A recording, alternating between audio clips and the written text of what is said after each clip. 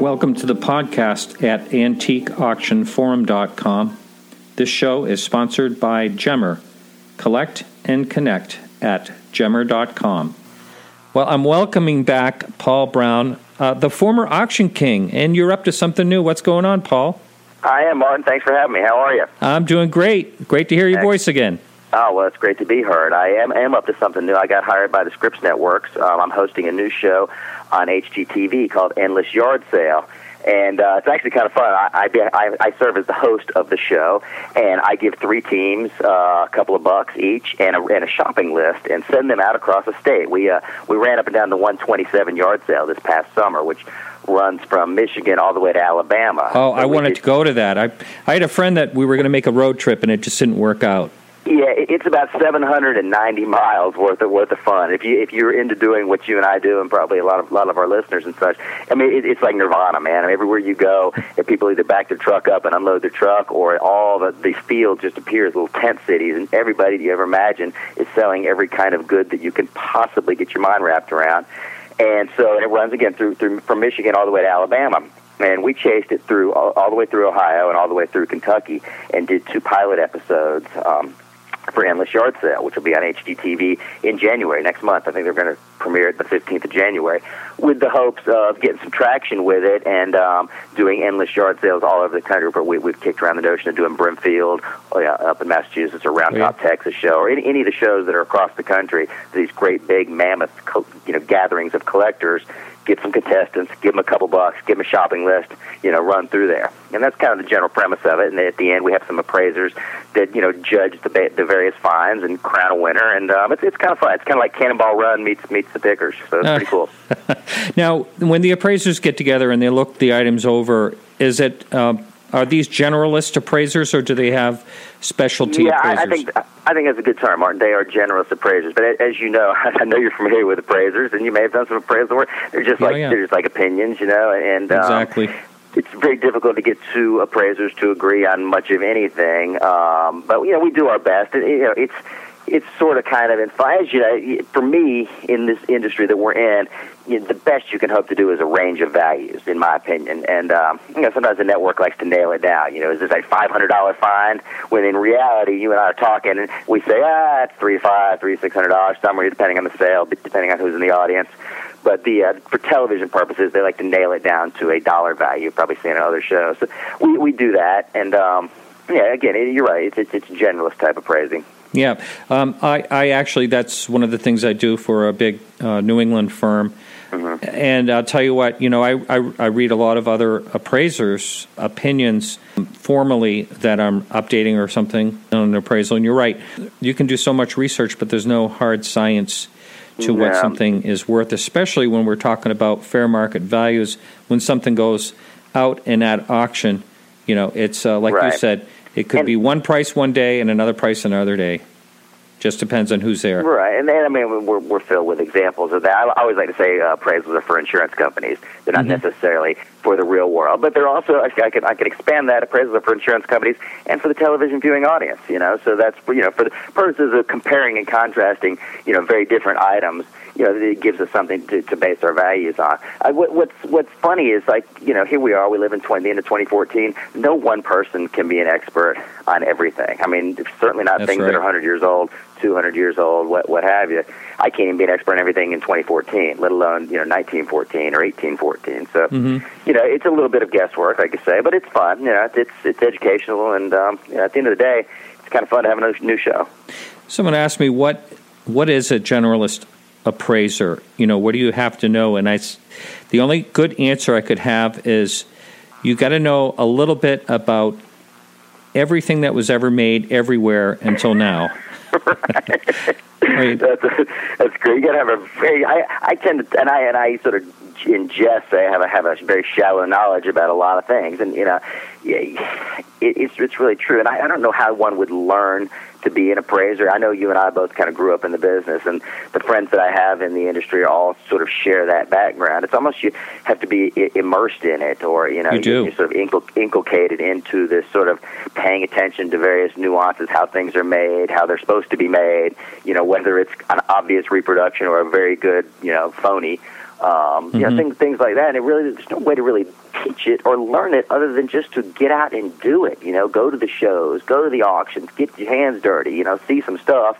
I go to museums as well, so you can see, you know, what the sort of academic, you know, ideal of a particular type piece is, according to that museum curator. And then you use that information out in the field, at flea markets and whatnot. That is all really good information, especially for anyone listening that's new in collecting. You know, speaking of that, I'm involved with a company called Gemr, GEMR.com, and we're actually getting collectors all together worldwide in different categories, and that's going to be a lot of fun because people will be able to learn as well from each other. It's great that you mentioned that website, because I have sort of a caveat to that rule as far as getting out there. I've learned a lot from other collectors. In other words, if somebody's passionate about whatever it is, whether it's antique lighters or bottles or, you know, architecture from the 19th century, whatever it is, if you get somebody passionate about it, they will teach you, and you just sort of soak it up. So if you're involved with this community of collectors and whatnot, you can learn from other people that, you know, that are interested in whether it's antique chandeliers. It doesn't really matter what it is. If there's a group of collectors that are into it, you just close your mouth and open your ears and soak it up, you know. That's right. You know, many times I've gone into a place where people collect something, or actually at an auction, you start a conversation, they can't wait to tell you the information. They spill it out, absolutely. It's like I've told people many times, and I'm sure you probably feel the same way. It's like an ongoing graduate level education when you're in this business, because you just keep meeting people, and I'm continually blown away by the people that collect, I don't know, textiles or, you know, antique bowling or you know, billiard equipment or what, you know, whatever there is. There's a group of people collecting it. I mean, I can pretty much guarantee you that. That's right, no matter what it is. And they're the oddities. You know, I was at a place this last weekend where there was an antique shop displaying, you know, their oddities. And, you know, people will collect whatever was made. And then, you know, I learned a lot of doing that from obviously owning an auction gallery. And then when we did the show, Auction Kings, you know, that opened me up to a whole different sort of universe of collectors. So, you know, people from all over the world, quite literally, would beat a path to my door here in Atlanta with all kinds of things. You know, I thought I'd seen everything. You know, I'm in my 40s. I've been doing this since I could hardly walk. And, you know, you get this notion in your head, oh, I've seen those. You can't show me anything I haven't seen. And then sure enough, somebody walks in with something I haven't seen. And then, of course, then they tell me about it. So I get to learn about it. Didn't I see on one of your shows of Auction Kings a pair of aliens or something? Wasn't there something like that? I think originally those came from one of those little roadside attractions out there in Roswell, New Mexico, you know, where they had I believe it was 1947, you know, space landing, believe it or not. That was the sort of, you know, I guess the lore associated with it. It was one of those little roadside attractions with, you know, come in, pay your 50 cents, and see some real live alien corpses. Yep. And I suspect that's kind of where those things came from. We had some fun with those on the show. That's not really serious collecting. That's just kind of, you know, there's different levels of collecting, Martin. Obviously, you know, there's kind of fun, hokey pokey collecting, and then there's really serious, you know, hardball collecting. I think those would fall into the former rather than the latter. Yeah, right. Now, we talked, the last time we talked, Auction Kings was in full swing. The world had really changed and everything that was going on with you down there. Can you tell what's going on with that? The season's more or less wrapped up, but it's still playing all over the world? I had a great run with Discovery. I've got nothing but strong, positive things to say. I've still got some friends over there. My contract expired. We did 97 episodes of Auction Kings. Wow. They're sort of in perpetual syndication and circulation. We're still on and throughout Europe and South America and Asia and select markets in the United States. We are not currently taping any new episodes, frankly, because I have a new job. I'm now with Scripps Networks, which is, I suppose, a competitor. They run Travel Channel, Food Network, HGTV, Great American Country, and several others. And it's a wonderful group out in Knoxville, Tennessee. And they have hired me to try and do this new show. And I'm very excited about it. We already shot the pilot. They're in final editing right now. And I can't wait till it comes on. It's slated to come on, I believe, January 15th. On a multitude of their networks. I believe it's going to come on HGTV and Great American Country and perhaps even Travel as well. So it kind of remains to be seen. That's a decision that's made a little bit above my head. But suffice it to say, they've entrusted me with trying to, you know, start this new show. And I'm just pleased because it's me about it. Oh, I bet. Now, is that going to take away from your regular auction business? So that's a quick question, Martin, because, you know, as you know, we shot Auction Kings on location where I sit right now at Gallery 63. And this will require some degree of travel, but the good news is my staff is still largely in place from the show, and some other folks that were not on the show are still here every day, and I believe they can run it just fine without me. I'll only be gone for about a week or two at a time at tops. We'll go shoot it. I mean, we were able to shoot 2 episodes in a week, so we did all of Ohio and all of Kentucky in 1 week, and so. So if we go into full production, we will scout some locations. There's always there's several people who claim the title of World's Longest Yard Sale. I don't know if you're familiar with this, but there's several different U.S. highways that claim that title. So we'll scout that out, and then, of course, we'll scout out some of the larger shows, like I mentioned earlier. Brimfield really comes to mind because I used to go to that show as a kid, and it's just enormous, and I think it'd be a wonderful episode to do. Yeah, I go to Brimfield. I'm going to be there this year. I think it'd be loads of fun to go through those fields with a camera crew and just chase people through there. Because there's a time component to Endless Yard Sale. It's not just here's some money, go shopping. It's here's some money, find these things, be here by this time, and whoever has the best example of this particular, say it's advertising, at the other end of this field or the other end of of this state, that's the one that gets crowned the champion. So there's just this rushed sort of anxious energy involved with the shoot, and so we try and capture that. The production company is amazing. It's called Our House Media, and they just really try and catch it. We don't do a lot of multiple takes. It's grab and go and pay and just get the real grit of what our business is like out in the field on the feet on the ground, buying stuff out of fields in the swampy, slushy field of Brimfield, Massachusetts, or wherever. That sounds really exciting. Now you're really talking about you do the whole state. You were serious about that? Yeah, because we started in, I believe we started in Van Wert, Ohio, which, whenever I go to a little place, I always like to learn about the history of it. So we started in Van Wert, which is where the Borden Cheese Factory, the formerly largest cheese factory in the world, was. Oh, yeah. And we rode all the way down to 127, and we ended in Cincinnati. Okay, we crowned the champion in Cincinnati right there at the riverfront. We then went to bed. We woke up the next day. We crossed the river into Covington, Kentucky. Completely different vibe, completely different state. We picked up 3 new competitors on the other side of the river, and we ran all the way down through Kentucky. And basically, it was a lot of road trip and a lot of buying on the road. I'm able to follow along in the chase van, and we've got some pretty cool technology stuff, so I can get virtually live feeds of the contestants as they buy stuff, and then kind of follow along. I don't give any advice. I'm merely the host. And but we have a lot of fun with it. It's pretty cool. Well, I got to tell you, I've been all over the country and gone to estate sales all over the country, and my favorite place to go to estate sales, and I'd go there tomorrow if I could, but it's one heck of a big state, and that's California. Yeah. I'm talking about the Bay Area, and then you head south. There's a lot going on in the south too, but that's where I've found the most wonderful things that I've ever found. And I have not had a chance to do any picking up. I spent my honeymoon a few years ago. We drove up the whole length of the one.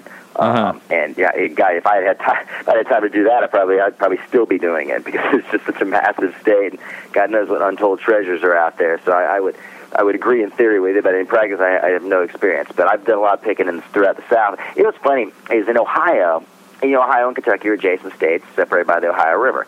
Ohio, of course, is I guess considered a northern state. Kentucky is sort of considered a southern state. And there really is a world of difference even in the picking. So we're going through Ohio, and there's a lot of really fascinating, cool old industrial stuff, because Ohio has quite a bit of large city, quite a few large cities and quite a few factories, and just a lot of sort of mass-produced industrialized. So there's wonderful pieces from most of the 20th century that had to do with our sort of manufacturing heritage over the last century or so. And you cross the river, and as soon as you get into Kentucky, first of all, you can get a glass of sweet tea, which is just nice for me. But as soon as you cross the river, it's literally a world of difference, and you get into a lot more sort of agriculture and whiskey-related and horse racing-related collectibles because it's just it's just separated, and I say a small river, it's actually a rather large river, but it's really, at the end of the day, just a river. But it's a night and day difference, between just those two states. And so that was fun for me, and it gave me the idea that we could do it in darn near any state in the country because every state's got their own flavor, Boy, I'll tell you what, I got to tell you, that sounds like one of the most exciting things you could possibly do. It was so cool. We ran down the Bourbon Trail, and so one of the things that kept popping up time and time again were these great old pieces from old distilleries and just really neat old memorabilia that would be associated with their distillery from, 1880 or 1860 or what have you, whether it's a piece of a still or an old advertising device or just these really great old whiskey barrels, for crying out loud. I mean, just virtually all these things that are associated with that particular industry that's very, state-specific to Kentucky. It's associated with bourbon. And so, of course, then that leads me to the horse racing thing. Lots of great horse racing memorabilia throughout the state, too. So people that have racehorses have a lot of money. Hence, right. Those pieces can be worth a lot of money if you find the right thing. Great old historical homes in that state. Kentucky's really pretty state. I had not had that much familiarity with it, but these just wonderful old sort of Gilded Age era homes, made about 1870 to about 1900, around each of these old town squares. And, a lot of them had been turned into historical property. Some of them had been fallen into a state of dilapidation and disrepair, but a lot of them had been restored. That's just right in my wheelhouse, man. I love that late 19th century stuff. I just love it. So I'm just all digging through these houses and checking out the architecture and chandeliers and the mantels and all the stuff that's associated with that period of time. So excellent. That's pretty cool. Now, you said you still have the same crew there, more or less. Is your son still working with you? My son is still working. He's a full-time college student. He works here part-time. In fact, he's my Live Auctioneers go-to guy. He lists all the stuff up on when we use the Live Auctioneers platform to do. In fact, we just did a jewelry auction 3 or 4 days ago on Live Auctioneers. He does all that for me. He's of the right generation. He's a senior in college studying philosophy, which is kind of cool because I don't know what he's going to do with it, but I applaud a liberal arts education. I have one myself, so he'll figure it out. He does still work for me. Cindy is still with me. Delfino is still with me. Yep. Don, the other member of the show, has moved on. I believe he coaches high school basketball in Virginia now. And but the other three of us are still here on a daily basis, and again, there's several others that never made the show for various reasons. So I've got a nice strong staff here. Yeah, that's great. The last we spoke, we were talking about whether it might be an idea to try online bidding for your auction. The platform of Live Auctioneers. So you actually bit the bullet. You did it. What is your experience with it? Martin, I went kicking and screaming, man. I'll be honest with you. Last we talked, I was filming the show full time, so I basically had 2 jobs. When we wrapped up Auction Kings, I began to revisit it, and as I mentioned, and as you know, I have a son. He's 21, and of the generation that's very sort of born within the digital age. And, we had some conversations, and I basically turned the reins to him. I said, why don't you explore these various internet auction platforms? He did and decided he felt like Live Auctioneers was the best way for us to give it a try, and I agree they've been pretty good to us. And we now, within each sale, I generally have about 500 lots on an all-day Sunday sale. We now have been taking, maybe our top 75 to 125 lots and listing them in order and running simultaneously on Live Auctioneers as we have our regular auction in-house. And he just sits up there next to the auctioneer and, has his laptop there, and we've been grabbing some bids. It brings with it its own set of challenges. I mean, every time you open a door, and it seems like all is good, then it brings with it its own challenge. There's benefits, and then there's challenges, and you have to kind of weigh them out, how best it's going to work for you. But thus far, I've been happy. I think we did four internet auctions last year, including one last week. And, I think there's room for growth for me. Obviously, there's plenty of room for growth for the collecting world at large. For me personally, I'm going to get in a little deeper. I'm not going to go jumping all the way in because I got this new show to play with. So I'll do a few more online. Yeah. Well, the one thing that people don't understand behind the scenes is, and I found out, auctions used to be much simpler without the internet.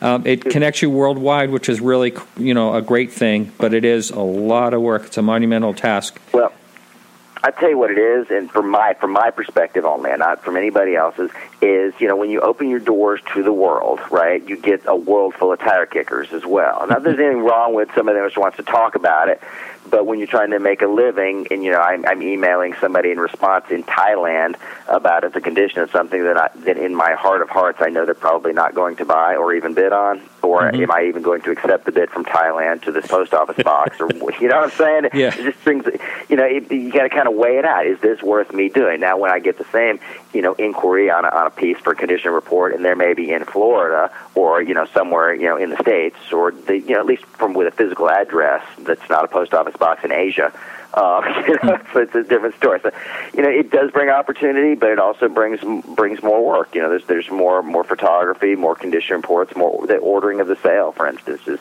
when I run a sale, sort of a general merchandise sale, as you know, and I sort of conduct the order, except when we do it online, in which case we have to go in order, which means you have to line it up in order, and it's just a little bit more work. And then, of course, there's that opens up that whole lovely shipping department. Yeah. Always fun. Yeah. The one thing I liked about when I was running my auctions and I was not online is a lot of times you can feel the audience and what they're bidding on. You put something up that is going to go really well because it's the time to put it up. So that's where you limit yourself in a catalog. I've forgotten how much I like talking to you because you and I come from a very similar place in our heads because the things that you say ring true. You're absolutely right. I love being able to feel the crowd. You can tell what they want. Then you see something that works, and you better believe I'm back there in the back trying to find another one very similar to it or something. Did that rug just go for $1,800? We need another rug now. That's right. That kind of thing. Yeah. Or whatever it may be. Yep, the good pusher. They call it the pusher or the feeder, whatever. Absolutely. Yeah, it's a lot of fun. Hey, Paul, so the name of the show is Endless Yard Sale? Endless Yard Sale, and you'll be able to, I believe you can I think you can Google Endless Yard Sale, HGTV or something like that, and it comes up. I know, I'm 99% sure we're going to be on January 15th on one of the various Scripps networks. It is called Endless Yard Sale. We have 2 great pilot episodes there, each an hour, and they are so much fun. And I've gotten really good feedback from the network and the production company, and it looks like if all goes even reasonably well when they air, then we'll be taking this baby on the road and going across the country buying more cool stuff. Oh, I can't wait! Right. So, Paul, someone else wants to reach your auction gallery. It's Gallery 63, and what's your website there? It's www.gallery63.net. Come see us anytime. Give us a click. Give us a call. Yes, and just for the listener out there, if you're ever in Atlanta, Paul is very approachable and a fun guy. You can just stop in his gallery, and he'll be sitting there strumming the guitar or whatever he's doing. Easy going. Well, thanks, Bart. I appreciate it, man. You be good. Have a great holiday season. Hey, same to you, and we'll be talking to you again. Take care, man. All Absolutely. Right, see you.